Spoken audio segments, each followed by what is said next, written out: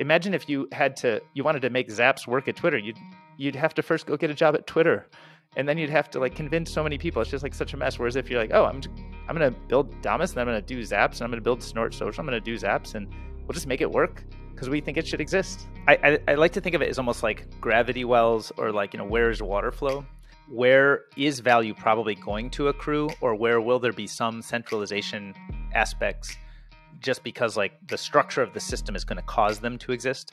Capital is a tool that helps people assemble and build things that are more future thinking, instead of always being just like, I need to get the bread for today. But I think it's going to be challenging for a relay who is operating at like small scale to capture much margin unless they provide something that's very unique and differentiated. Nostr without Bitcoin would probably have to remain just a small hobbyist project forever. Nostr with Bitcoin, I think, can really change the shape of how publishing works on the internet writ large. David King has been an early Google product manager, an angel investor for more than a decade, and is now also a creator exploring the convergence of Nostr, Bitcoin, and startups. In our conversation, we explored the parallels between Google's early days and Nostr's early days. We discussed how the Lightning Network and Nostr may or may not work together. And we discussed how the open internet may change the fundraising landscape and early stage investment opportunities for angel investors. David has also been added to today's show splits. So if you enjoy this episode and if you learn something new, the best way that you can show your support for myself and David is by sending in sats over the Lightning Network. You can use any Podcasting 2.0 app. There are dozens of them, but my favorite to use is Fountain. Before we get into today's show, just a quick message from our sponsors. Today's show is sponsored by Voltage. Voltage is the premier provider of Bitcoin and Lightning node infrastructure. Today's show is also sponsored by Stackwork. And Stackwork is a Lightning-powered transcription tool that takes the best of AIs and humans to create better, faster, and less expensive transcripts. We'll have more from Voltage and Stackwork later in the show. David, welcome to the show. I am so excited to talk about Lightning, about Nostr, about your career in tech.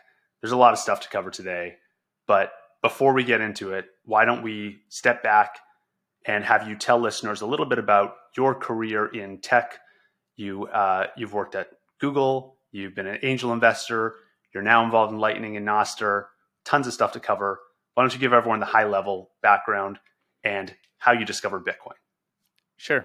Well, thanks for inviting me to the show. I've been a big fan for a long time and know your name in the space, so it's exciting. I'm a little bit early in my career as a creator in the space, but it's exciting to sort of be on one of the shows that I had a lot of respect for.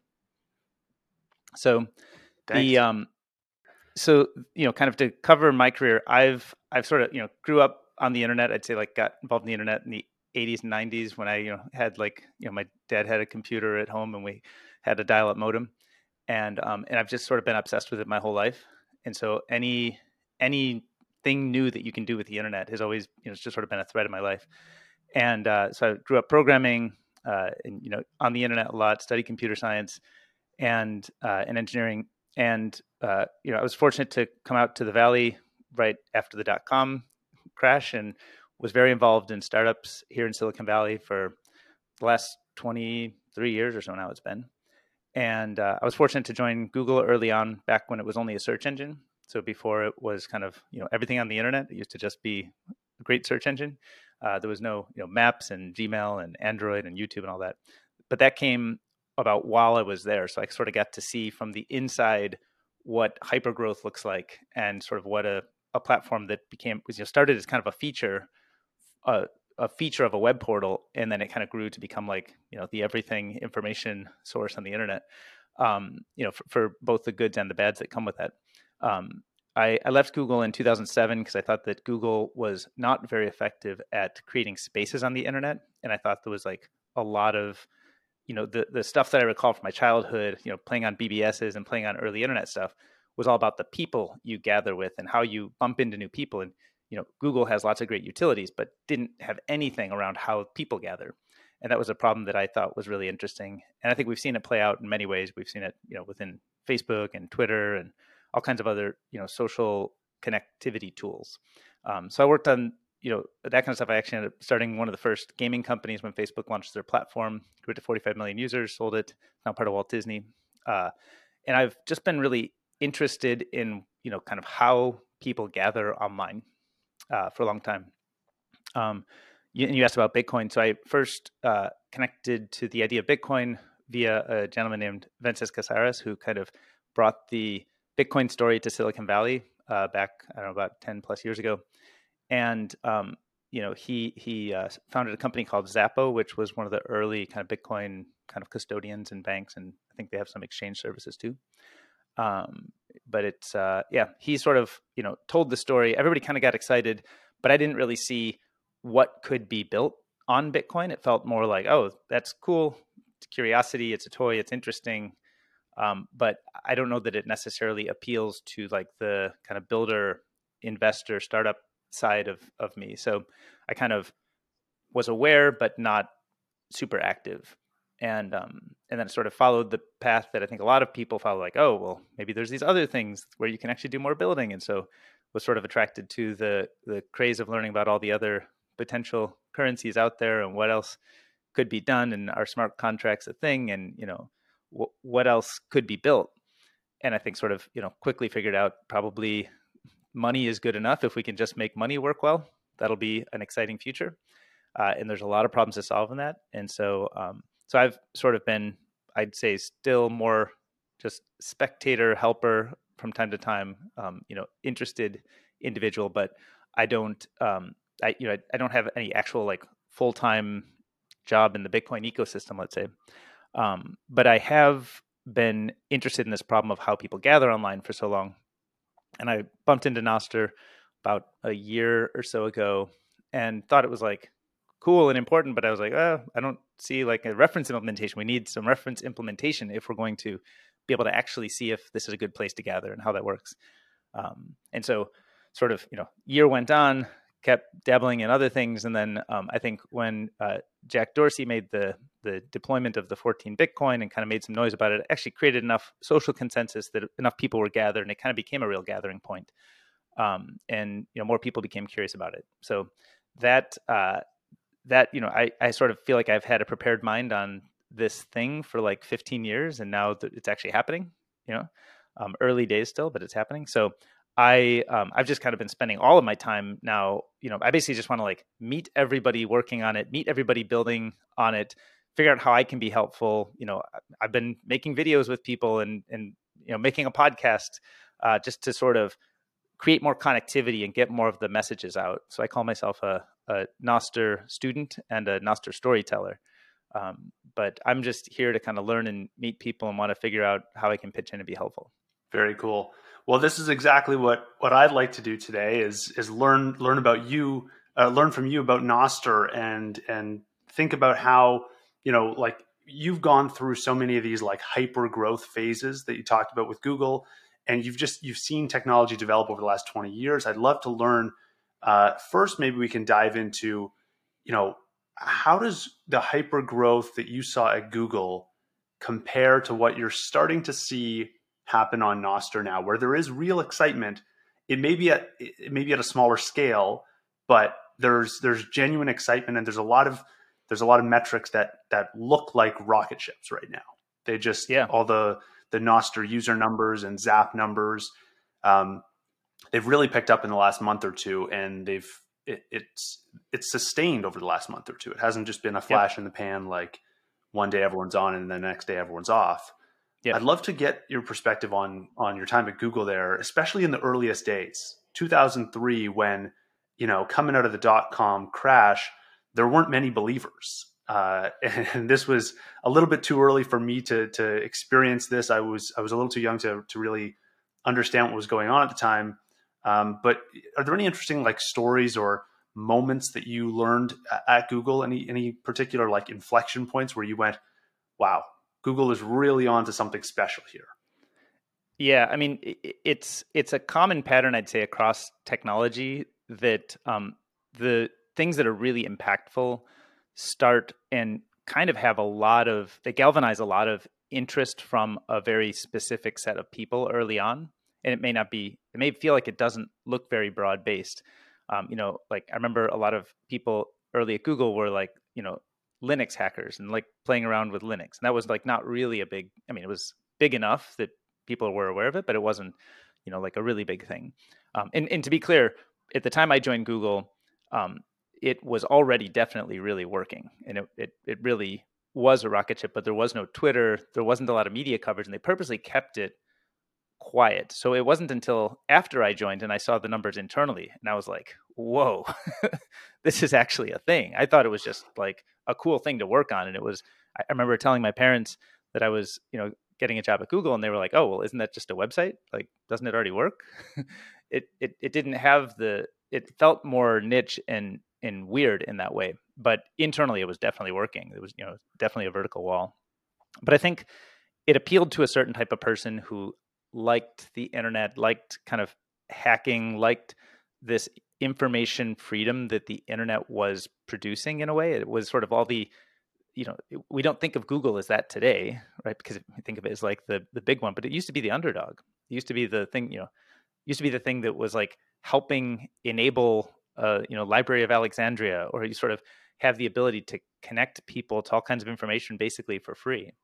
And that was a really exciting time. But I think I've, both at Google and then as well other projects, companies I've been involved with and invested in, from the early days when something is working, it usually has this aspect that we're seeing in Nostr today, which is it really deeply appeals to like a very niche interest group, but it really galvanizes that. So I think like if you look in Nostr today, it's just the usage is just oxygen for more good luck to happen to the thing.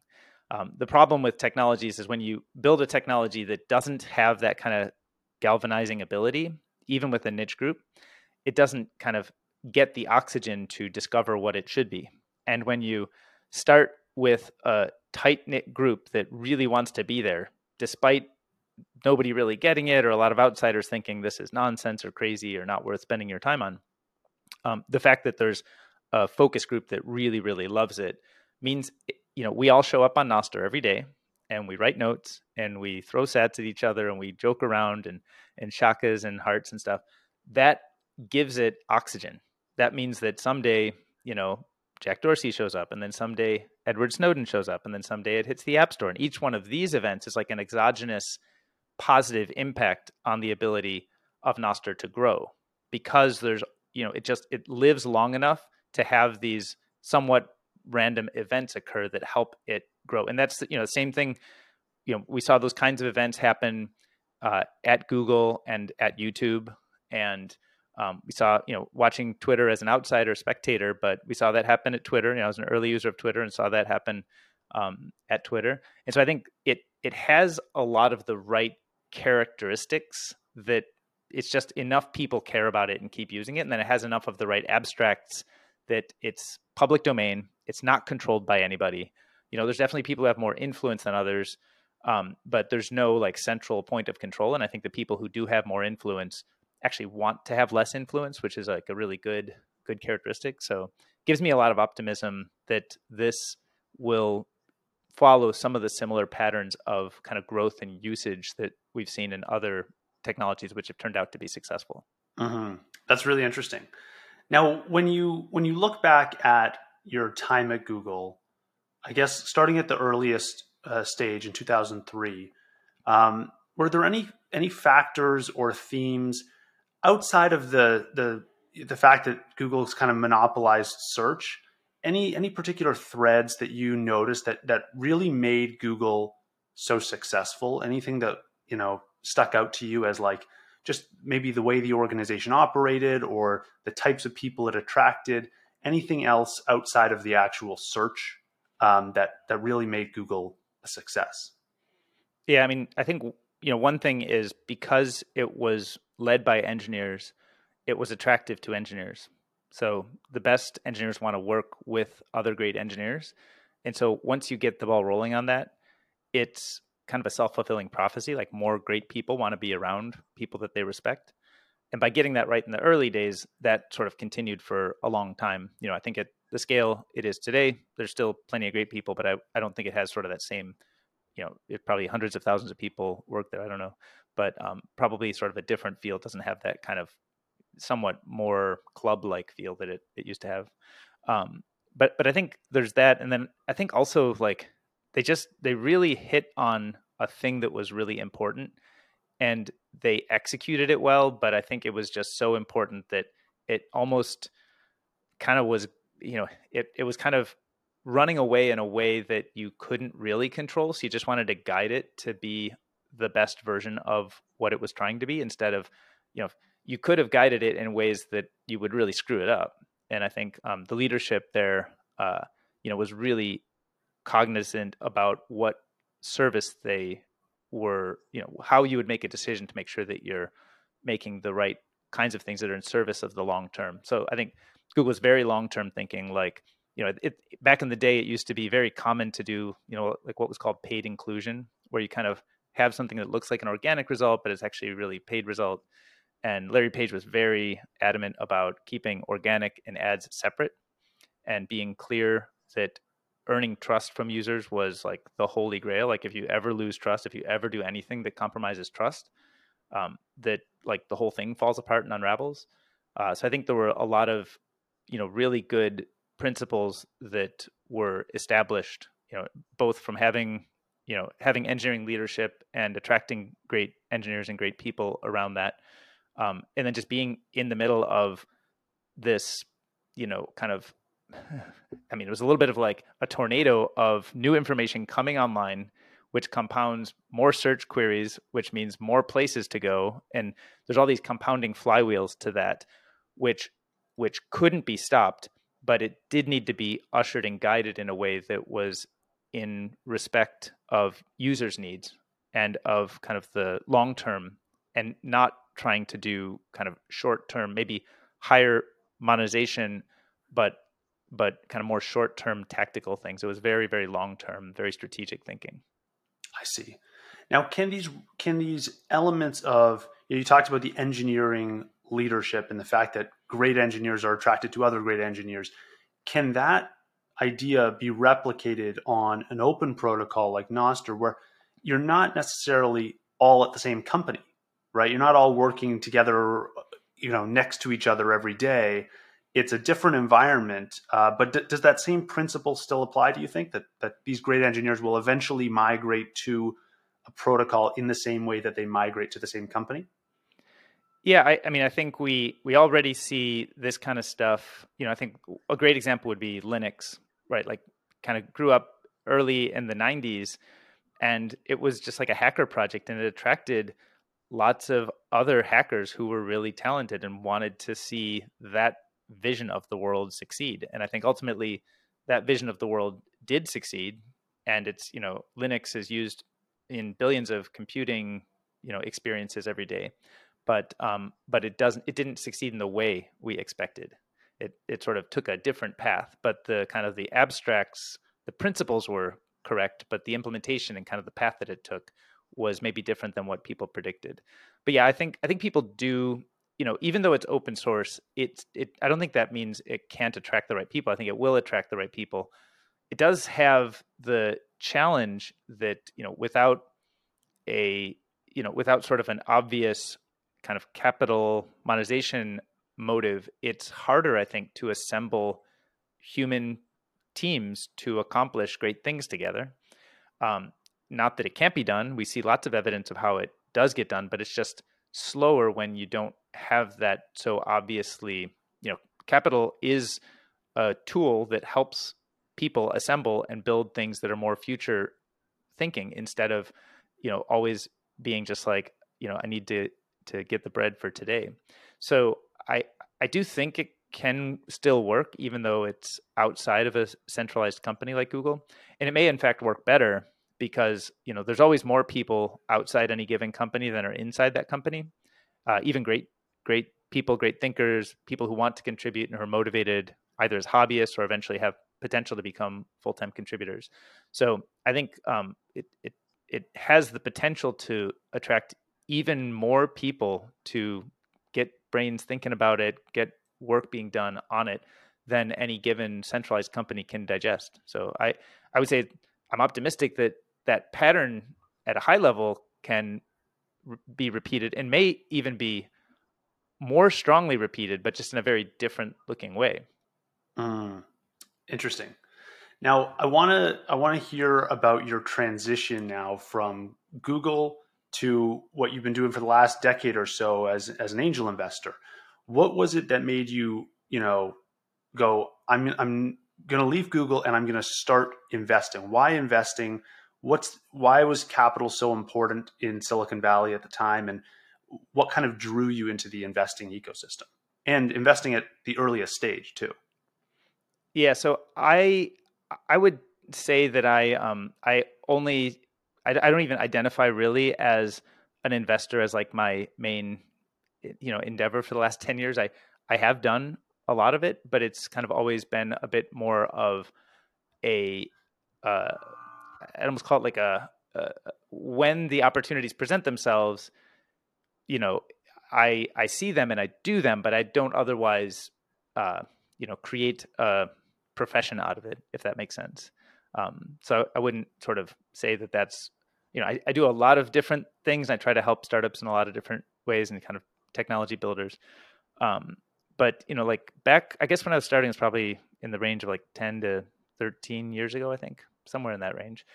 And you know, I just had a lot of friends who I knew from either Google or the startup ecosystem that I had been playing in since I'd left Google. At that point, it'd been at least 4 or 5 years. And so I just was really connected to the startup ecosystem here in San Francisco. And I knew a lot of people starting companies. A lot of my friends were starting companies. And so I wasn't saying, oh, I'm going to go be an investor. I was saying, oh, my friend's starting a company. Oh, I should invest. Like, I like hanging out with them. I like learning about what they're working on. I think I can help in some ways. Like, I'm probably connected to a bunch of people that they are not connected to that could help accelerate their business, get them off the ground faster.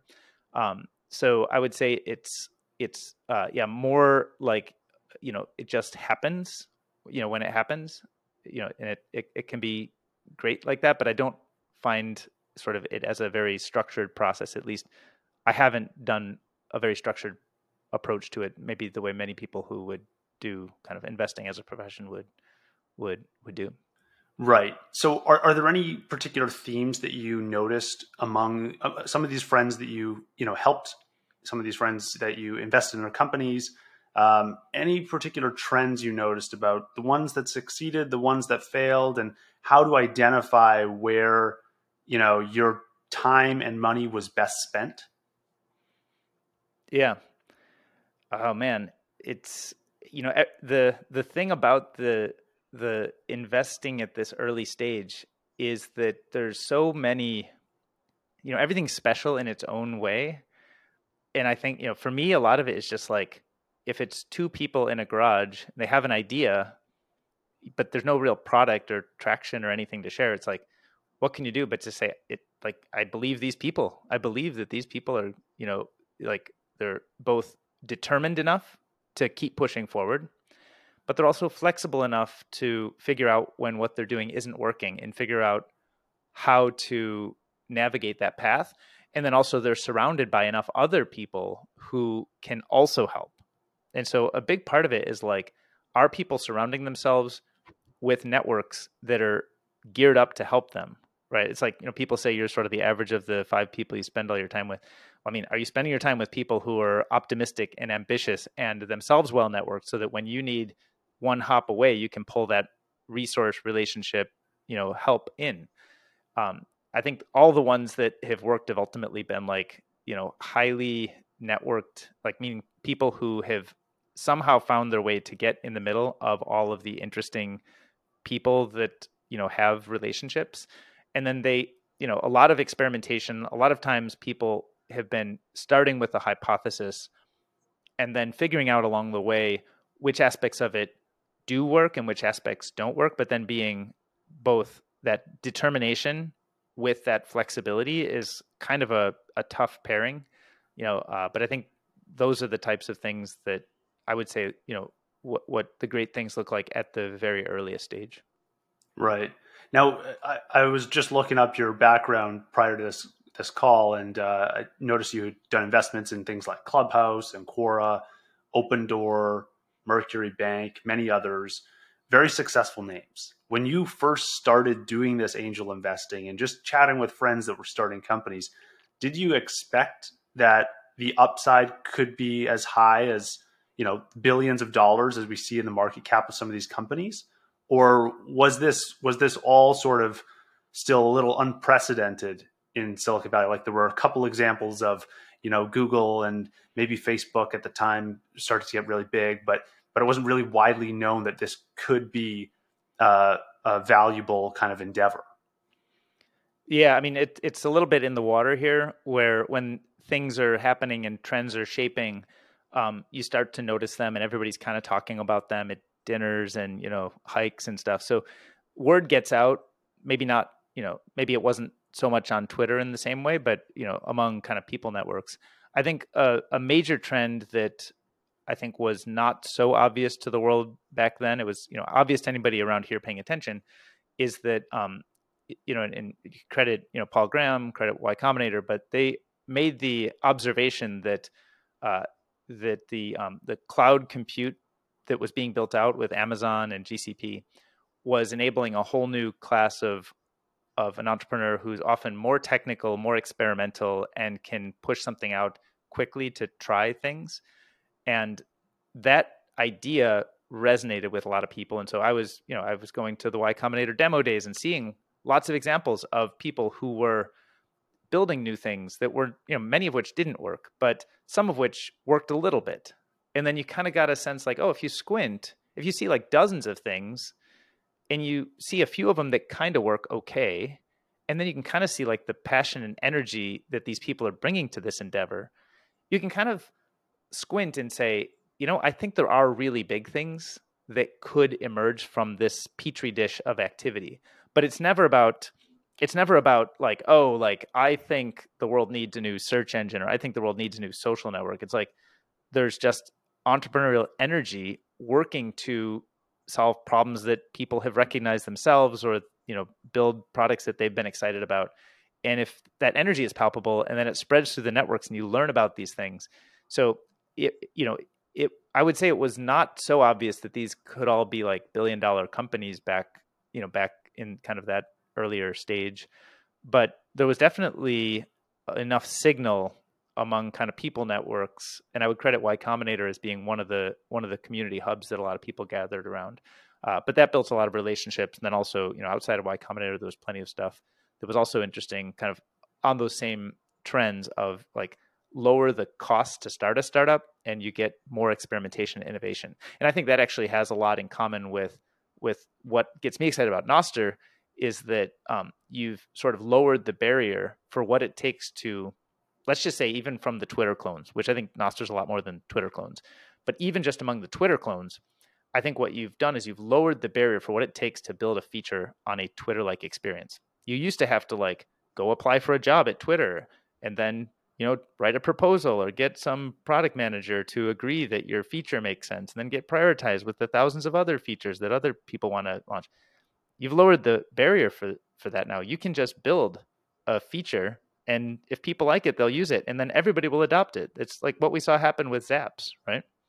Like we're kind of seeing that real time, where imagine if you wanted to make Zaps work at Twitter, you'd have to first go get a job at Twitter, and then you'd have to like convince so many people. It's just like such a mess. Whereas if you're like, oh, I'm going to build Damus, and I'm going to do Zaps, and I'm going to build Snort Social, I'm going to do Zaps, and we'll just make it work because we think it should exist. So I think what's exciting about it is that you are enabling more innovation, more shots on goal, more people who are inspired, who have ideas to try them out, which is, I think, very in common with what we saw kind of in the Y Combinator era of kind of the sort of, making technology building accessible to more people.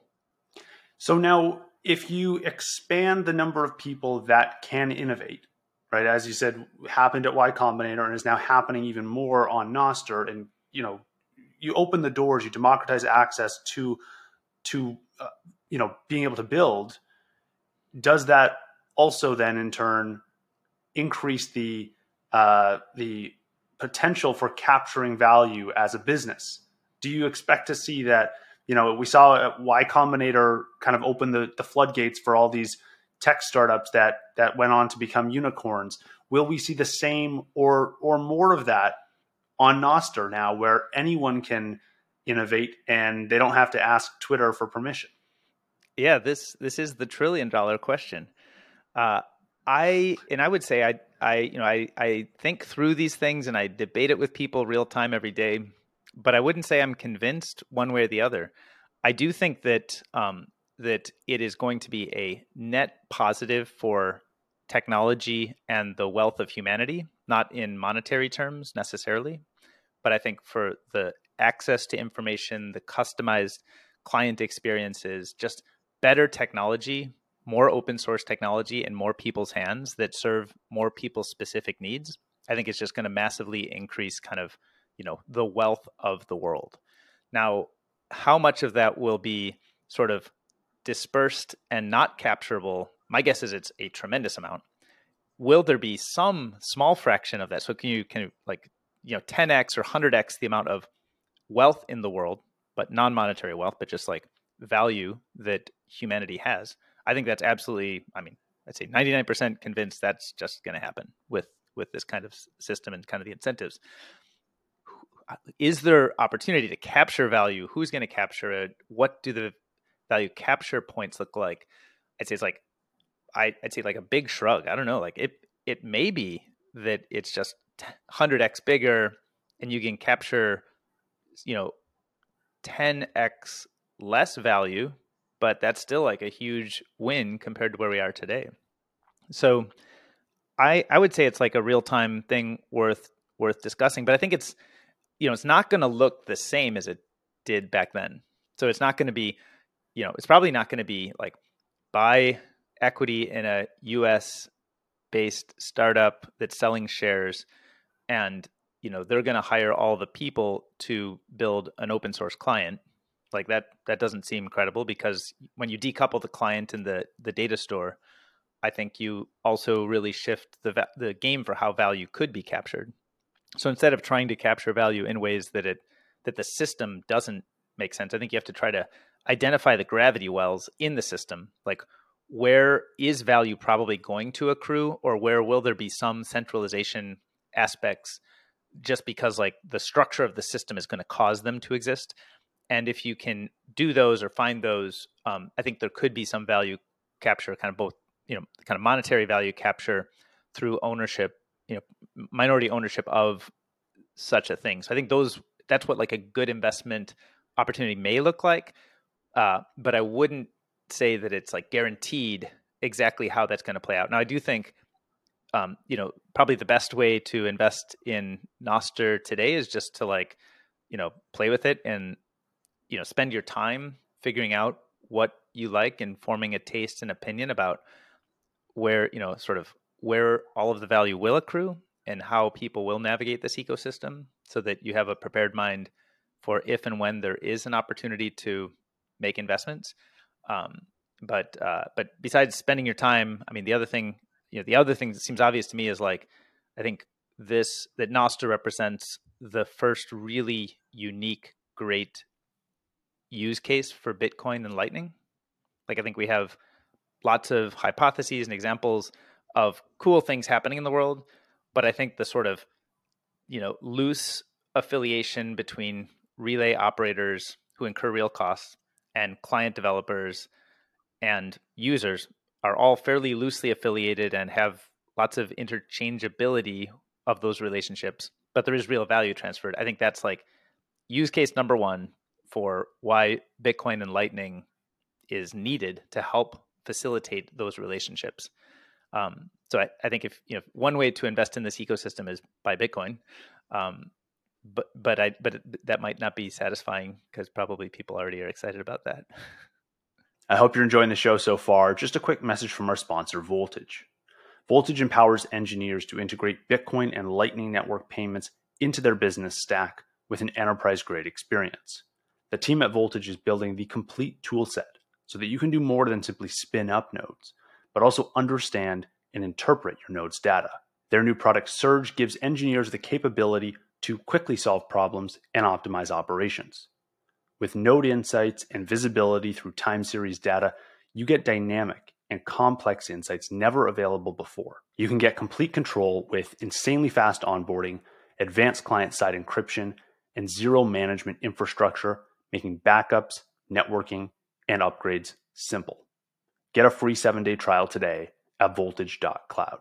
I want to touch on the point you made about value creation on Nostr. So not necessarily value capture, but you mentioned that we could see a 10x or 100x in the wealth of the world in terms of like access to information.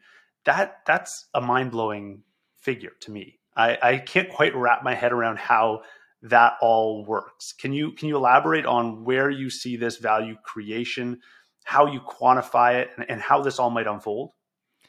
Yeah, I mean, I think, I'm not going to give you a chart and a mathematical formula that gets to the 100x, right?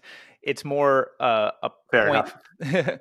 It's more a point that the fundamental structure, the abstracts that we're working with here, are just really new, and so the architecture of publishing is really new, and it really blows open the way our historical monopolies worked on the internet. So anytime there was a monopoly, you now have the opportunity to sort of serve some of the main purposes of those monopolies, but do so with this new publishing architecture that can now be customized in, literally infinite ways. But probably we'll see thousands of great examples of what what should a Twitter-like Twitter-like service look like. I think we're going to see thousands of examples and lots of innovation there. And so if we have thousands of people banging on that problem, I think we're going to discover things that we never knew existed, and some of them will surprise us, and they'll end up being worth way more than we could have imagined. But I think you just need sort of a healthy petri dish to experiment. So I'd say sort of there's the net good of having open source software that everybody who wants can try things is one way to create lots of value. Similar to Y Combinator, like most early Y Combinator companies, most Y Combinators today still fail, but it enables some really, really big successes that probably wouldn't have been possible with the old investing ecosystem where you had to have a Harvard MBA and you had to go, up and down Sand Hill Road to get your first $5 million to try out an idea. That old model gave way to a new model. And I think similarly, centralized providers have shown us some of the fundamentals of how value gets created on the internet. But now we have a new architecture that lets us re-examine those fundamentals in ways that let thousands of new ideas get experimented with around each of those fundamentals that works. So Twitter as a service works and is useful, public town square, water cooler for the world. But we don't know how many other thousands of features. I think about this feature, this community notes feature that Twitter has. Have you ever seen that? Yeah. That is, I think, such a great example of the type of thing we should have had 10 years ago. And if Twitter were open source and you didn't have to first get a job at Twitter and then get your product prioritized within some big long list of a centralized organization, I think somebody would have built that 10 years ago. So now that's one of the success cases, but it took us too long to get there. We should have had that a long time ago. Now, what if you could have thousands of people building their own community notes features or some other feature that they think is cool? Maybe it only serves 100,000 people. If there's a really valuable feature that only served 100,000 people, obviously Twitter would say, we're not going to bother. It's not worth our time. But in open source, you can actually spend the time and do that. So I think like a big part of the new value, kind of why it could be an order of magnitude more value, is just like more experimentation, and kind of this new architecture enables that. So I think that's how you create a lot of new wealth. It's just enable more people to run more experimentation, and out of that, some outliers surprise us to the upside with how impactful and valuable they are. Right. And then I guess over time, Twitter just becomes a Nostr client, and it becomes one of many, and these kind of all Nostr or Twitter forks, right? Like we have 1,000 different Twitter versions run by 1,000 different people, and they can all try 1,000 different ideas. And now, although I do see two sides to this argument. One being like Twitter is incentivized to try and find the best version, although they only have the one company through which they can do it, and they have this like long set of processes in place, and they may be slow to innovate. They do have obviously an incentive to come up with the best version. I wonder where you think in a world where we have 1,000 Twitters, and Twitter, the current version of it, is one client on Nostr. Where do you think it lands in terms of value creation? Is it the most popular of the 1,000? Do you think it will be in the top 10%, the top 20? Like, I'd love to hear, what are the odds that by increasing the grounds for experimentation, someone actually comes along and does what Twitter was intending to do better than Twitter, or on a bigger scale than Twitter? Yeah, I love more experimentation in the world. I think the new architecture that we're considering here with Nostr means that there's a whole new set of incentives, and I think incentives really matter for driving individual behavior and organizational behavior. And so Twitter may be responding to its own incentives, and there's like the near term incentives of like, are we going to make enough revenue and profit this quarter to pay the debt service, is like a really important question. And how do you do that? Well, you have to run ads to do that, and like you have to increase page views, and like we been prosecuted. That idea has been prosecuted and discussed many times, but that's still true. I don't think that has gone away just because Nostr exists. So is there a good way to adapt that business? Like, what are the core features of that business that are adaptable to this new architecture, where that business gets additional leverage by being part of this architecture? And I suspect there are real opportunities for Twitter to become a Nostr client and to be more successful at something, but I don't know that it makes it more successful at the ad driven business model that it currently employs. And I'm not sure how you thread the needle on kind of rebuilding the airplane at scale while you're heading towards the ground quickly. Not that it can't be done, but I think it's very easy to say you could either bet on that happening, or you could bet on some random person on some corner of the internet who has connectivity to GitHub figuring out something interesting. And that feels like an easy bet to me, that like somebody who has an idea will show the world that idea, and it will be very powerful. Mm-hmm. Fair enough. I am with you on the experimentation side too. I do think that is a net value add to have more people experimenting on this stuff. I had an interesting conversation last week with Dhruv Bansal, and we were talking about the incentives on Nostr, the financial incentives, and how one of Dhruv's points was that right now Nostr doesn't really tap into the economic incentives of Bitcoin and Lightning. Mm-hmm. And he was worried about that. That was something he said, that might not be, if Nostr cannot do that, maybe that leads to a protocol that doesn't succeed. I'd love to hear your thoughts on how important you think it is for Bitcoin and Lightning, either as funding mechanisms or as economic incentives, to be embedded in the Nostr ecosystem. And that could be at the relay level, client level, the user level, sending zaps back and forth. Like, how important is it that there is money flowing through this ecosystem? Yeah, I would say it's very important, because there's real costs that are flowing through the ecosystem, and somebody has to pay those costs, and the people who are getting value are not always the people incurring the costs. So I think, to put a specific point on that, a relay operator has bandwidth, compute, and storage costs. They have to pay that.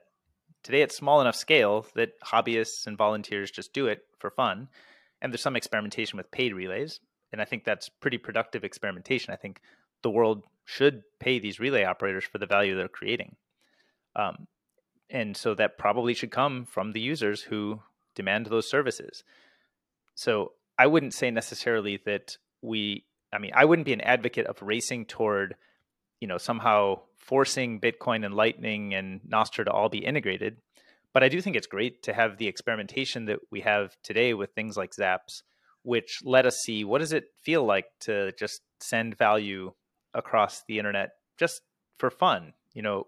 Like how is it? It's kind of tricky. I mean, I love it and I do it every day, but it's also kind of like a little awkward to have to know, oh, set up Damus and then set up wallet of Satoshi. And then when you want to tap a Zap, it has this little hiccup while it waits to launch the wallet of Satoshi. And then sometimes the invoice is in there. Like, it's a lot of hiccups, but you can kind of squint and see how that could be ironed out. That doesn't feel like impossible. There's a lot of challenges, but like it seems very credible that it can be done. So I think that's exciting.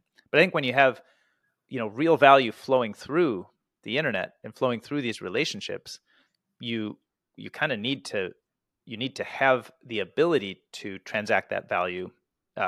And so I think Nostr without Bitcoin would probably have to remain just a small hobbyist project forever. Nostr with Bitcoin, I think, can really change the shape of how publishing works on the internet writ large. And I do think the incentives of having digital scarcity coupled with information and communication means that you get tons of new signal on the quality of information, the quality of the nodes emitting that information, meaning the people, who is a real person, what is a bot. That's actually more easily solvable when you have digital scarcity integrated into that experience. But I would not agree that it all needs to be figured out today, or we can conclude, go home, it doesn't work. I would say like any new technology needs to start out very simple and focused and broken in a million ways. Step one of any technology is not, hey, we've come down from on high and we've dropped a perfect functioning everything and it has no problems. It's more like, if it's good, it has a million problems, right? Like you look at how great the introduction of Bitcoin is, but a peer-to-peer electronic cash system that settles every 10 minutes, like no way. Millions of problems, but there's smart people who are working on fixing those problems, right? So I think similarly, we don't have to say, oh, well, Noster's going to fail because it doesn't have the incentives worked out. I think we should say, well, Nostr is good enough. It makes a lot of compromises from the other versions of the world. So we're experimenting with like a new design space here, but it's good enough that it works for small hobbyists. And we have digital scarcity. We have internet native money that's neutral.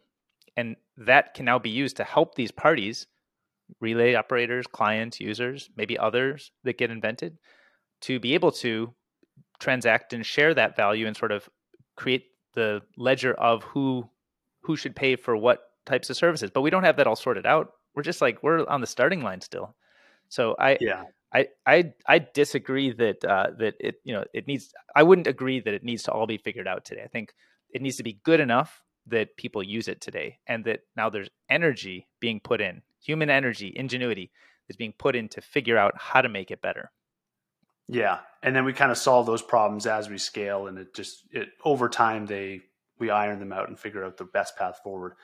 But one thing I find interesting when, I've seen a couple of discussions about how money might be integrated into Nostr, and whether that's a paid relay or whether that's, charging people to use a client, or taking maybe a cut of zaps, if that's possible at some point, maybe on the client side. All these are basically every pitch or every idea is using Bitcoin and Lightning. Like there's no pitch Right. that's like, let's do this with fiat money. Right. And that to me is kind of amazing. Like we've really come so far in the Lightning space to now the point where we have this like exploding network of hundreds of thousands of users. Maybe, who knows, maybe we're close to millions at this point. And there's now people that are like so set on Lightning payments that it's like, why would we even think of anything else? Like, of course it's in the internet protocol. We're going to use internet payments, of course. Yep. So I just think that's very cool to see that there's so much enthusiasm for Lightning, and it's just like, it's become like the obvious choice. Whereas I Yep. think 2 years ago, it was not the obvious choice. It was like, ooh, there's really not that many people building on Lightning. There's not that many Lightning wallets. There's not that many users. Right. If Nostr came around 2 years ago, I don't know. Do you think we would have seen the same? Would we be using Lightning, or would this be like an open question of what money do we use to help this protocol succeed? Yeah, I mean, I think if we didn't have Bitcoin, it would be hard. I think without Lightning, we would, I think, just see this play out in slow motion. Like relay operators would be more hesitant to, to run as light experiments as they do. And the time, the settlement times take longer, and the tooling was not as easy for payments. So I think it would, Lightning in a sense accelerates our ability to do lighter weight experiments, faster. A relay could, these relays. It's like, here, put in your npub, and then pay 5,000 sats to this address, and then you're enabled for a paid relay. And that kind of thing would be tougher and slower in the Bitcoin world, but it could still be done. So I think I'm like optimistic that Lightning will accelerate what would have otherwise been slow motion. I think the whole thing would probably remain kind of a hobbyist endeavor forever until we have an internet native money. So if we didn't have Lightning and we didn't have Bitcoin, it would be really hard to make this thing work. If everybody's like exchanging bank details and using the Swift network to settle, payments in US dollars between like clients and servers, and relays, I think that would be like, just, it would remain hobbyist forever until an internet native money were invented. But fortunately, like the internet native money was invented before, and now Lightning makes it very easy to use. And now Nostr just turbocharges it because the stakes are so low. Communication tool versus a payment or money tool, the stakes are so low, like by orders of magnitude.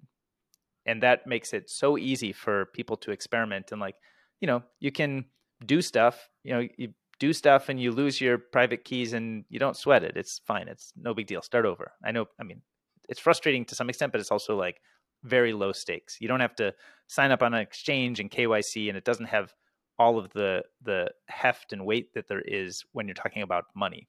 So I think it's Lightning's a great accelerant to Nostr, but it does feel like when there's value flowing, and if it's going to get to some scale, it does need to, we need to do a lot of experimentation and figure out what are the right incentives, who should be paid what, and what are all the competing services, and what are they going to charge, and what are the terms of payment. Like, think about it, the way paid relays work today. It's basically, put in an npub and pay, and then, like, I don't know, like, does the relay carry your content forever?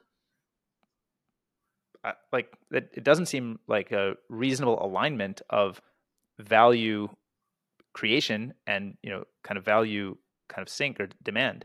But it's like good enough.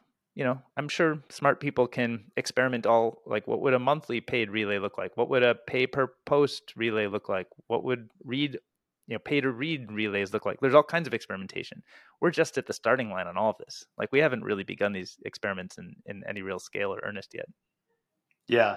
Well, let's squint a little bit here and let's think through some potential ideas. Because I hear a few different business models when I hear you talk about this. Like, there's the one-time payment, which, I guess pre-internet, if you were to buy anything, this is how you bought it. Just one time, you buy it upfront and you Yep. own it, and that's it. Like shrink wrap software. So there's that model that, yeah, exactly. And then, we've migrated on the internet to a subscription, and that's like a monthly, like a SaaS model. Yep. And then there's another model, which is, taking a cut, more like a bank, taking like a 2 or 3% spread on something, maybe Yep. like a Stripe business model or something, where if zaps are flowing through and you're sending a lot of zaps, maybe the client or someone else, or maybe a relay decides, hey, we're going to take a percentage of whatever money flows through our system. Right. What do you think of as the most likely or most interesting kind of experiments that are happening today when it comes to monetization on Nostr? Yeah. Well, yeah, I think there's so much interesting stuff going on, but I think we're at the very, earliest stages. And I think the stuff we see today, I would almost, conjecture that nothing we see today is actually the right answer, but it's a bunch of good experiments that may help us discover the right answer. So, I mean, the obvious ones, I think paid relays are a great example of, like, there's value sync in the compute, storage, and bandwidth at a relay. And so paying for that is very reasonable ask from a relay operator. And there's additional signal you get on information quality as a user if you use a paid relay. So you can, like, have a much much lower spam risk because there's an actual cost, to participating in that relay. Um, but like relays as they are they going to work long term as just like mom and pop businesses? Like maybe that wouldn't surprise me if there's some version of that, like either a personal hosted relay or maybe a community hosted relay or a topic centric one or a geographic centric one or a jurisdictional centric one. And they might have different, levels of service, different pricing. But I think it's going to be challenging for a relay who is operating at like small scale to capture much margin unless they provide something that's very unique and differentiated. Because if you can just switch to the next relay over, which is kind of always the case, then there's not going to be a lot of margin in operating that relay. And so that's, again, more definitely wealth of humanity goes up because now you have, censorship resistance and you have all kinds of different people trying different relay ideas. But you don't necessarily have a good ability as an operator to capture a lot of value. You may capture a little bit of value, but you're always kind of just right at the edge of what everybody else is doing. And so in a sense, I've sort of, it's very different, but I've related it to kind of like Bitcoin mining, which is like Bitcoin mining seeks the lowest cost of energy, and relays kind of seek the, highest performance of compute. I think the mental model is sometimes like a data store or a database, but it may be closer Mhm. to like a router, like just a dumb router on the internet that doesn't really capture any excess value. They're priced in very competitive ways. So I think that's kind of the model for relays. And so, it's more Cisco like, but who's going to deploy and operate those is a little more Amazon AWS like. And so I think it's great that we'll Mhm. see probably thousands, hundreds of thousands of relay operators. And I think many of them will have businesses that they can run. But I think there's also going to be some really at scale relay operation that has to happen, just because people will naturally say, oh, better bandwidth, better peering agreements, cheaper access to power and cooling and, all the stuff that makes a data center work well. If in fact like the, you know, information routing model of a relay is the right way to think about it, then probably something like a data center is the way to think about an at scale relay operator. And probably somebody will put together the capital and team and go after it and, over invest early and then be able to provide a better service that attracts more, more people in the ecosystem who want to use it. So I think there probably are going to be opportunities to serve people's needs and then to capture some value around that. But I think it's tricky from a like, I don't think, one of these is just going to be like the next Google or, the next AWS or the next Cisco or whatever, because the open source nature of it is the thing that makes me confident that this is going to create a lot more, marginal value for humanity. But then from an investment perspective, I still kind of, shrug. I don't know. Let's let's all, everybody who's interested in this, let's talk about it and try to figure out what that looks like. Yeah, that's a very interesting spectrum of possible outcomes, right? On the one end, I look at something like Bitcoin mining and I say, this is very thin margins, very competitive. There's very few advantages. There may be some scale advantages, but even that is not enough to deter competition. Hmm. Whereas then on the other side, I think AWS, things like that's a very valuable business for Amazon. And uh, you'd know this better than me, but like what are the scale advantages that AWS has? Why can no one compete with AWS, or at least why can a smaller operator not compete with AWS today? Right. Well, so, if you sort of look at the history, there were a lot of very small kind of web hosting operators, 20, 30 years ago. That was a real business. And I think when Amazon came in, they applied a lot of capital to the problem. And capital is useful for getting further out into the future than we can see just in the present. And so I think if you're a small mom and pop web hosting service and call it, I don't know, 1995 or something, you wouldn't necessarily predict that Amazon AWS is going to eat your lunch someday. But you also are ultimately in competition with everybody else on the internet who does this. And so if anybody is willing to, invest for a day further than you, or a week further than you, or a month or a year, then people are going to choose the service which has invested further forward in bringing that service to the world better and faster. And so there's obvious things like AWS is incredibly expensive to run, super profitable, tons of margin there, but it's not cheap to run, right? So you need to have data centers everywhere, and you need to have cheap access to power.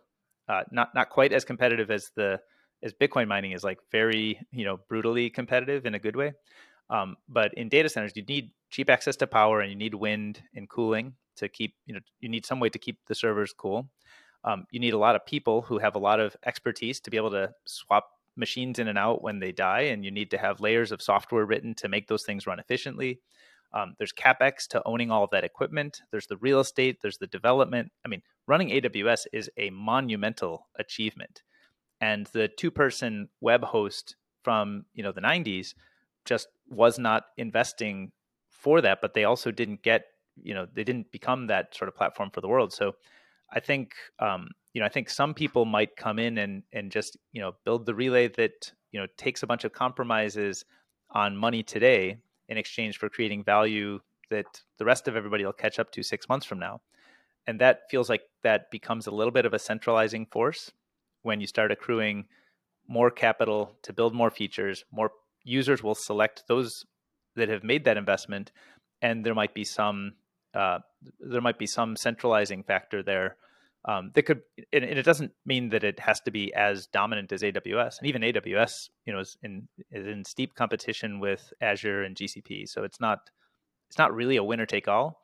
But that has much more of like a Right. sales process to it, whereas just swapping out a relay on a client is actually relatively easy, and that's sort of by design. So I think it'll be interesting to watch, but the AWS analogy like only really partially applies. But I think the idea of investing further ahead than what you can do today is a pattern that seems likely to emerge. Now, I want to highlight a blog post that was written by Max Webster, and it was explaining why he was betting big on Nostr, and Mm-hmm. he outlined in it four different layers and business models that could emerge. And we talked about the first one being relays and resources. The next one he outlined was identity. The next one was clients, and the next one was search. And I think the conclusion he came to was that search would be where all the biggest winners or some of the biggest winners could emerge in. What's your perspective on that structure? Do you think that's the appropriate lens to look at Nostr through those four layers? And then B, maybe you're a bit biased as well because you're coming from Google and you've seen how powerful search can be. Where do you think those biggest opportunities lie for developers building on Nostr? Right. Yeah, and full disclosure, I don't know if he had me in the byline, but Max and I talked about that concept a lot. So there's definitely I'm oriented towards these ideas already, but I think I like to think of it as almost like gravity wells, or like where's water flow, and you want to just like let things go to the place where they naturally will go based on the structure of the system.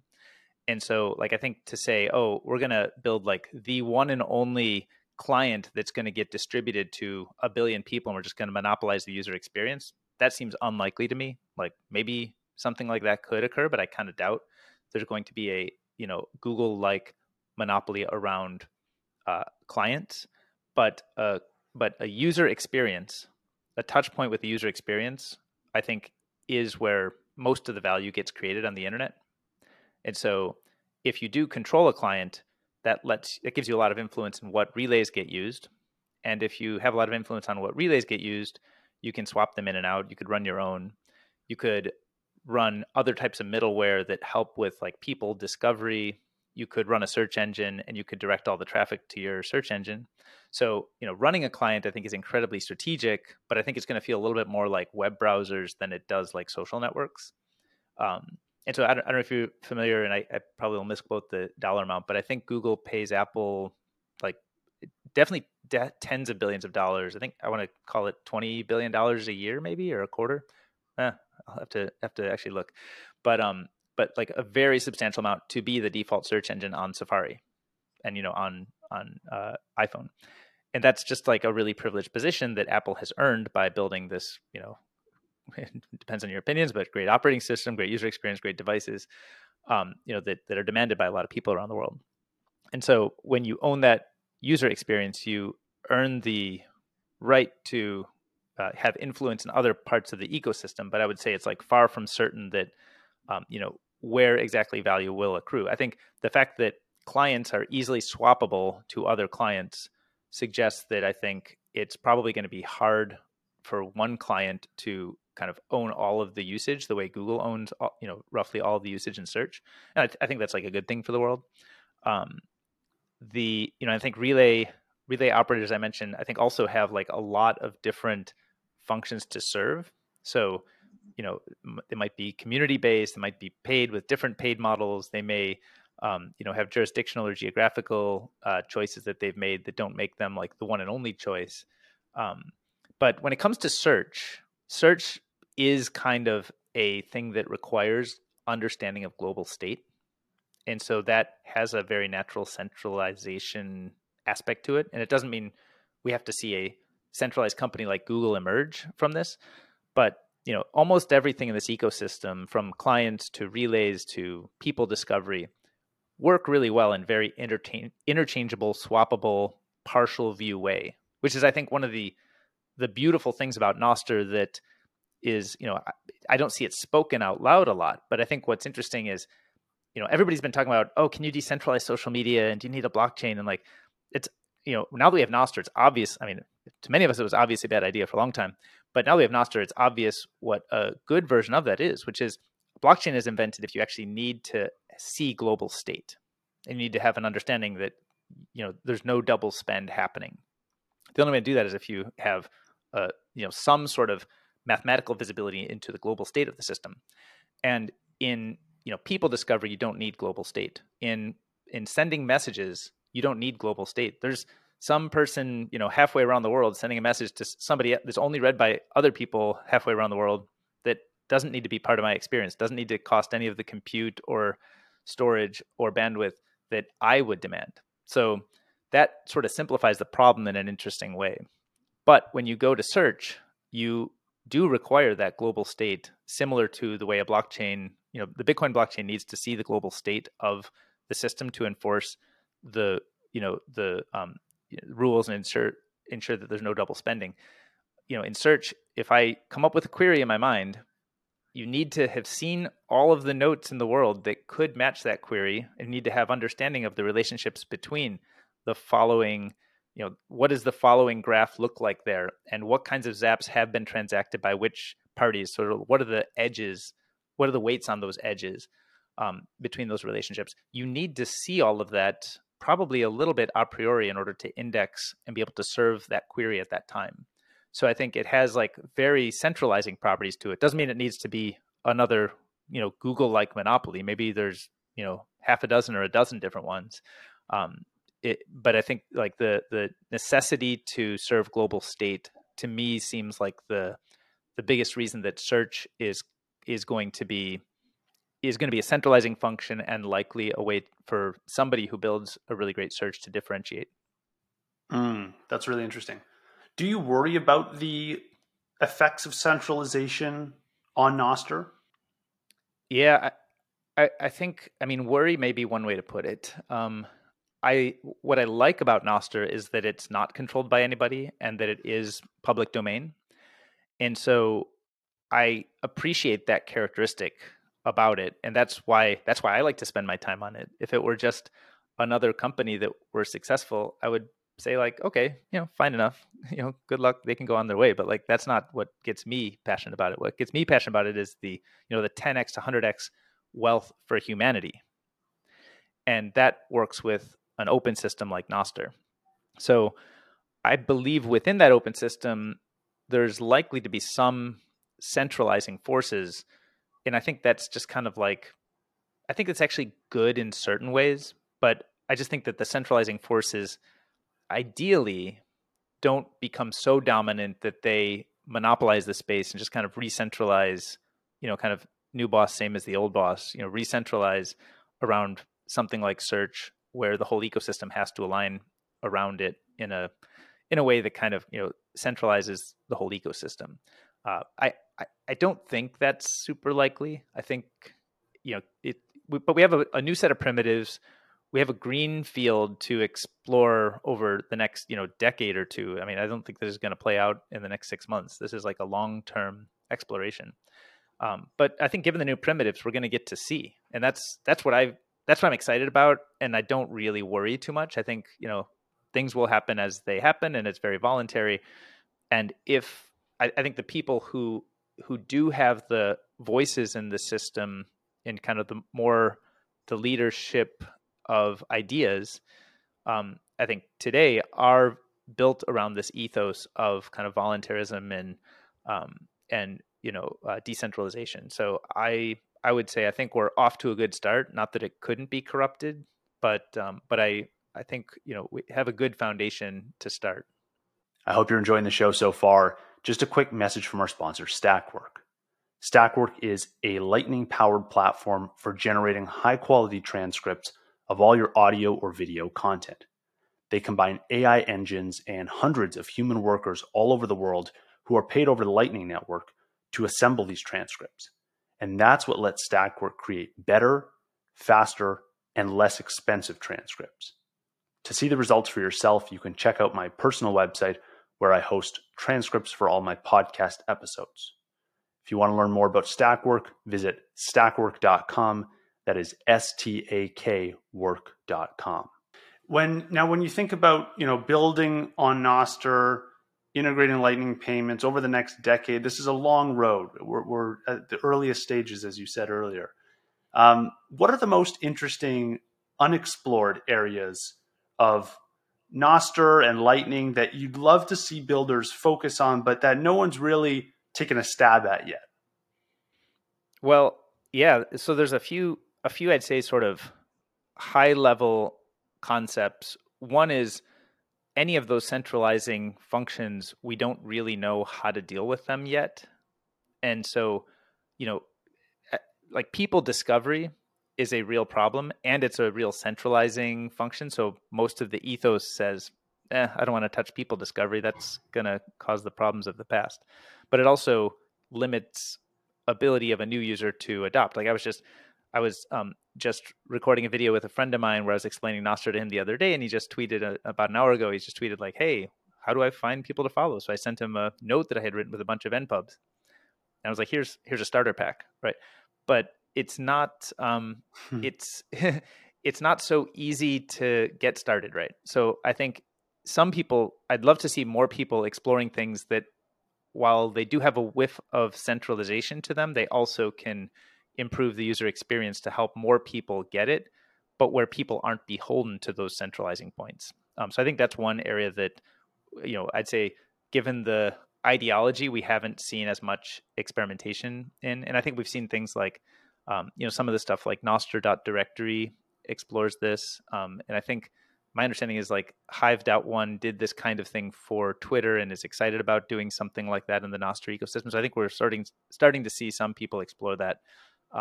But that's one that's underdone. And then another thing I think that's underdone is anything that's not a Twitter clone. So we haven't seen a tremendous amount of like experimentation around like what else outside of kind of the cloning Twitter features. And so I think maybe like Zaps is a feature that's tightly coupled to a Twitter clone, which I think is like really exciting. But like, what could you do with Zaps? So I've been rattling, banging the drum about this idea of like, I want to see Zapper News. I call it. It's kind of like Hacker News or Stacker News, but show me all the Zaps in a kind of community like curated feed. Just show me the top things from my network that have gotten the most zaps in the last day, so that I kind of can see what's going on. So it's like another view of the information flowing through kind of the global chat room that is Nostr, but it's kind of like a new experience around that. So kind of things that are outside of the direct purview of a Twitter clone. I saw this one. Is it called Habla, I think, which is kind of like a medium clone built on Nostr. So stuff like that is like, I'm excited to see people now starting to explore outside. Um, I don't know if you saw the stuff that Wallet Scrutiny did. So Wallet Scrutiny is a project where they have a website and they basically review wallets, but they integrated a comments board, or they're integrating a comments board where you can use your Nostr npub to write comments. So it's almost like the old, I don't know if you ever saw that service called Discuss from a long time back. It was kind of like a pluggable blog comment widget that you could drop into your blogs that anybody could comment, but it connected to their other identities. I think that's a really exciting idea Oh, cool. that you're starting to see people experiment with. And then, like, I think marketplaces is a big one where we haven't seen much yet. So, like, is there a simple way to do, say, to buy and sell Bitcoin locally via a set, almost like an order book for, replacing some of the needs of something like a local Bitcoin, which just, recently, I think, terminated their future. So, like, could you do that kind of thing over Nostr and give, like, bids and asks in different locations and build like the marketplace infrastructure to enable that kind of exchange? Or something like, like, I mean, the function that Facebook Marketplace serves in the world, I think that kind of thing could be done in a more open way. Um, kind of a marketplace for goods, and there's probably other services that could be listed. So I would say I'm like generally a little bit more biased towards pure information services for now, because I think there's just like, once you start touching the real world, it gets a lot messier and slower cycles to innovate. So if you try to do like maybe like an Uber like dispatch network, taxi like dispatch network on Nostr, like, love it if somebody's innovating there, great, but like, to me that feels like a more challenging thing to experiment with today versus, start with a Twitter, add payments, do blogging, do, a Reddit like, experience, do messaging. I think messaging and email do actually, I love I think Jack also did a bounty for a GitHub like service. So could you do Yes. like a GitHub like service on Nostr? I think that's a really interesting and exciting one. But the more that is pure information, the more you can just like experiment really quickly, get really quick adoption when you do find something that's useful. And I think messaging and email, could get reinvented. I know the DMs, are, a little fraught with some privacy problems today, but I think my understanding is there's nothing that limits it from being able to be fixed, but that's not really the design of what Nostr is built for. But yeah, I think, how do we do DMs and messaging in the future? Could we have a fully global interoperable messaging service? Like, I think that will exist, and I don't think we have it today, and I don't think it's going to be like started from, an app you download from the App Store and log in with like a phone number. Like, I think it's just going to be more public private key pair based. So yeah, just ideas like that. But I would say anything in information communication, like pure digital world that doesn't touch physical world, sort of look at any service and, imagine how could you reinvent those. There's just a lot of running room. Yeah, for sure. That last point you made about a place where you can get all your messages, like a global message hub.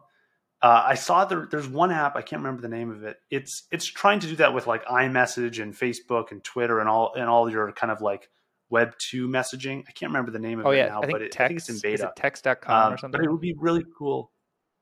Yeah, it might be tech. Yeah, that might be it. And it's just kind of like compiles everything into one inbox for you, and you get all your messages there. That'd be really cool on Nostr. And then you could also take it to the next level and bring money in Yep. that same experience. So like all your messages and all the zaps and all the tips and boosts and money you get from, your podcasting or your content creation on Stacker News, on Yep. Nostr, all of it flows into one spot. Beautiful. That would be, I would be the first to sign up for something like that. Yep. Oh, another one is crowdfunding. We haven't seen crowdfunding yet really work in this environment. I think that's another one. I think the Canadian truckers situation from, what was it, a year ago or so. I think that, Yeah. sort of showed demand and interest in such a thing, but the centralized providers showed the cracks in that approach.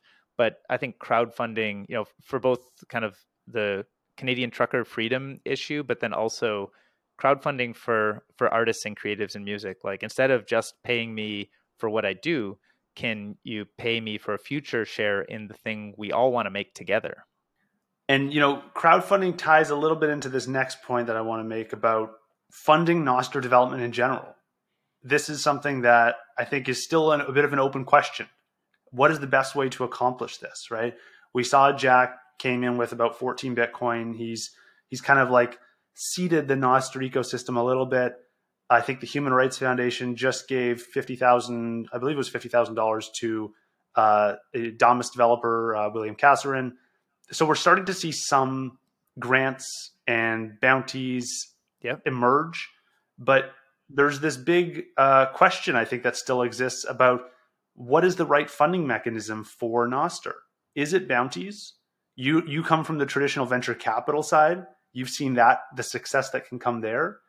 What are your thoughts on the pros and cons and that spectrum of like, on one end, piece by piece bounties for solving individual problems, and on the other end, large venture capital checks for establishing multiple years of runway for a company?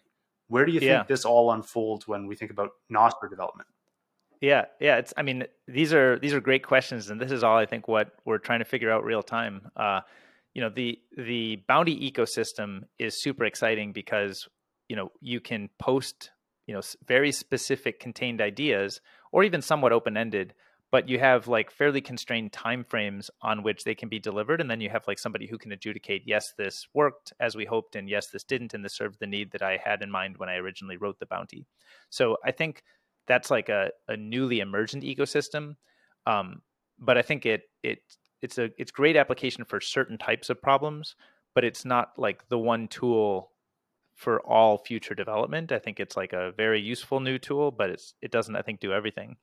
And so, I'd say like the abstracts that it misses are it's harder to do long-term projects with where the beneficiaries of such projects are very diffuse and where there's a lot of uncertainty, because ultimately a bounty is expecting the developer to burden the full risk of whether they can get it done or not, which I think shortens timeframes on average. And so if you can find ways to pool that risk with among builders and among potentially capital pools that want to see that thing exist, and where there's a potential to have some sort of value capture, that starts to feel more like the way sort of maybe the angel ecosystem and venture capital work.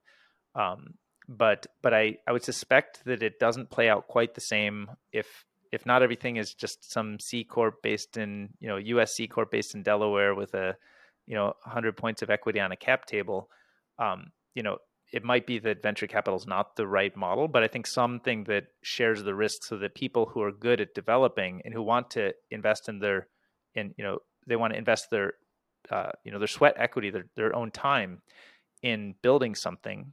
um, I don't think they should be limited just because they shouldn't be limited or required to take all of that risk. They should be able to share that risk, and I think we don't have the models yet for how that risk should be shared. And I think if you go like to the very extreme, the extreme outside of venture capital, where it's like extreme long time frames, extremely diffuse beneficiaries, you see kind of how basic science research works, which is mostly U.S. government funded. Basic science is sort of the way you achieve that, and that's how you do things like discover mRNA or CRISPR, or historically would send rockets to the moon and stuff. So I think it really depends on a lot of time frames and needs, but I think we do need new models. Now, I don't know exactly what those models look like, because the kind of US C Corp thing has sort of been well adjudicated. We've run through adversarial environments where like the C Corp is not quite, the people operating it are not behaving properly. And so we have a judicial system which keeps that in check. And I suspect that same pattern doesn't play out exactly the same here. But unless we've tested things in kind of these adversarial environments, we don't really know if the ideas work, or we don't know how they break. And so I think, the naive us, we sort of can naively go and say, hey, wouldn't it be great if we just had like everything was decentralized and, everybody gets a vote or something on the direction of this project, or was the bounty achieved? And like at a high level, those are exciting ideas, but until they're tested in adversarial environments, we don't actually know where they break down. We can predict some, but we won't really see how it plays out. So if you sort of want to have capital partners pool their resources with sweat equity or build partners and try to make something that a lot of people want in the world, but where they want to share that risk, how do they capture the upside and who gets what votes, or how do you sort of even structure that thing? It's probably not a traditional board or traditional kind of minority investor with maybe some additional investment rights for preferred shareholders. You just don't have those structures, and I'm not suggesting we should reapply those or use those in all cases. I think they work well enough in today's world to accomplish some of these things, but they also have deep flaws. So we probably need to invent something new, but I don't know what that new thing is yet.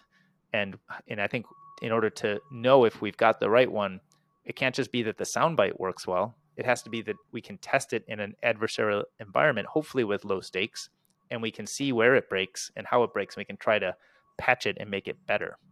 Mm-hmm. Yeah, that's a good point. I think there is a growing need for new models of fundraising, not only in Nostr, but also in the Lightning ecosystem and even the crypto ecosystem more broadly. I think about the issue of like setting up a U.S. corporation. There's a lot of companies that don't even want to be in the U.S. Don't want anything to do with the U.S. Right? There's a lot of companies that are run by anonymous developers that don't want their name known for privacy concerns. There's a load of concerns that seem to be piling up with traditional funding mechanisms, and maybe we're ripe for a new one. Now, I know we're running out of time here. I have a ton more questions for you, but maybe we'll have to say that for another time. Let's jump into the lightning round real quick. Got a few rapid fire questions to finish off this episode. All right, first one. What is one book that has meaningfully changed your view of the world? One book that has meaningfully changed my view. I mean, I guess, geez, picking one. I mean, I think I was surprised when I first read, The Sovereign Individual. It's probably a bit trite within this ecosystem and audience to say that, but I think that's pretty foundational to some really new ideas that are kind of being played out and explored real time. Another trite one that's relevant to our conversation, of course, is the Bitcoin Standard. I think it's really re-examines a bunch of assumptions and helps us understand kind of some core principles. But those are a little too obvious. So if I tell you about the science fiction that those I'm are reading great with ones. my wife, I mean, I've read them both. I thought both were great. So yeah, that's a good choice. In 5 years, how many people do you think will be on Nostr? 5 years is a long time. It sounds short, but that's long. Yeah, In it's a technology. tough guess. How many people will be on Nostr? And we're talking about like profiles with bios. How many human beings? I would guess. I think if it's succeeding as an experiment, which I think it will, I would guess we're past 100 million. Probably well past that. That's awesome. I was gonna guess 50 million. So you're even more optimistic. I like same ballpark. Yeah. Yeah. And I mean, when exponentials grow so quickly, it's like you can miss by a lot by just being one or two years off. So yeah, that makes a lot of sense. We're really good at predicting linearly, but we just have a hard time sort of, kind of imagining exponentials well. Yeah, 100%. If you could only hold one asset for the next decade and it could not be Bitcoin, what asset would it be? Shares in Google. Fair enough. If you could only invest in one Nostr company or founder, builder, the terms are kind of fluid today because most of the Nostr projects are run by just one or two people. If you could only invest in one Nostr project today, which would it be? I've been really impressed with the pace of work that JB55 has done with Damus. It's incredible how much that one individual has accomplished, and so I think that has enough breakout and enough optionality for where it could go in the future, and I have enough just appreciation watching it from the sidelines, as kind of an enthusiastic user, but not a direct contributor. To me, what I see out there today, I'd say that looks to me like the most interesting thing. Nice. And then finally, who is one person that you'd like to give a shout out to for doing great work in either the Bitcoin, Lightning, or Nostr ecosystem? Only one person. Oh my. Well, I mean, I'd have to shout out Steve Lee because he's the lead at Spiral, but I think he's a good friend of mine from back at Google. We overlapped, and so we've sort of prosecute the world together in whatever our beliefs are at the time. And he's just like an incredibly rigorous thinker, almost to the point of a frustratingly rigorous thinker, I'd call it. But he's really, kind of gave up a really comfortable job and began a voluntary work that crafted what's now a really impactful role in helping usher this new technology forward. So yeah, I would shout out Steve Lee, Moneyball. Love it. And then finally, before you go, where can listeners go to learn more about you and your work? Yeah, so I have a website at curiousdk.com. That's curious, D as in David, K as in King.com. And that's a blog. It has a link to this Nostr Talks podcast that I just launched this week. It has a link to my YouTube where I post a lot of videos for conversations that I have with people building in the ecosystem. Amazing. Thank you so much for taking the time today, and I hope we can do it again soon. In the last 7 days, you guys sent in 5,516 sats. That came in from 16 different supporters. Run through the top 5 real quick. We have B Lightning, who sent in 2,450 sats. Rage_AF sent in 1,024 sats. An anonymous user sent in 490 sats. Koala Rubro on Breeze sent in 464 sats. And Michael Matulev sent in 245 sats. We also had a few comments and clips created. So people have been creating clips of the show, which is really cool. On Fountain, I can see that. We also have a couple of comments, though. Mike P. said, awesome episode. Just found the show. We'll be coming back in response to episode 89 with Ben Carman. We had an anonymous user who said, thank you for the episode, Kevin. Dhruv is an outstanding communicator of ideas. I would love to hear more from him in the future. Thank you. That episode was incredible. I just got to sit back and just absorb Dhruv's ideas. So I agree. Dhruv is an incredible communicator. Thank you for the 1,000 sats and for the kind words. We had another comment. Great episode with a thumbs up. B Lightning sent a lightning emoji, sent 5,000 sats. And we had a couple of people create clips of the show. So thank you to everyone who's been showing support. I really appreciate it. Got a few more videos coming up for you pretty soon. So thank you again, and can't wait to see what you guys send in this week.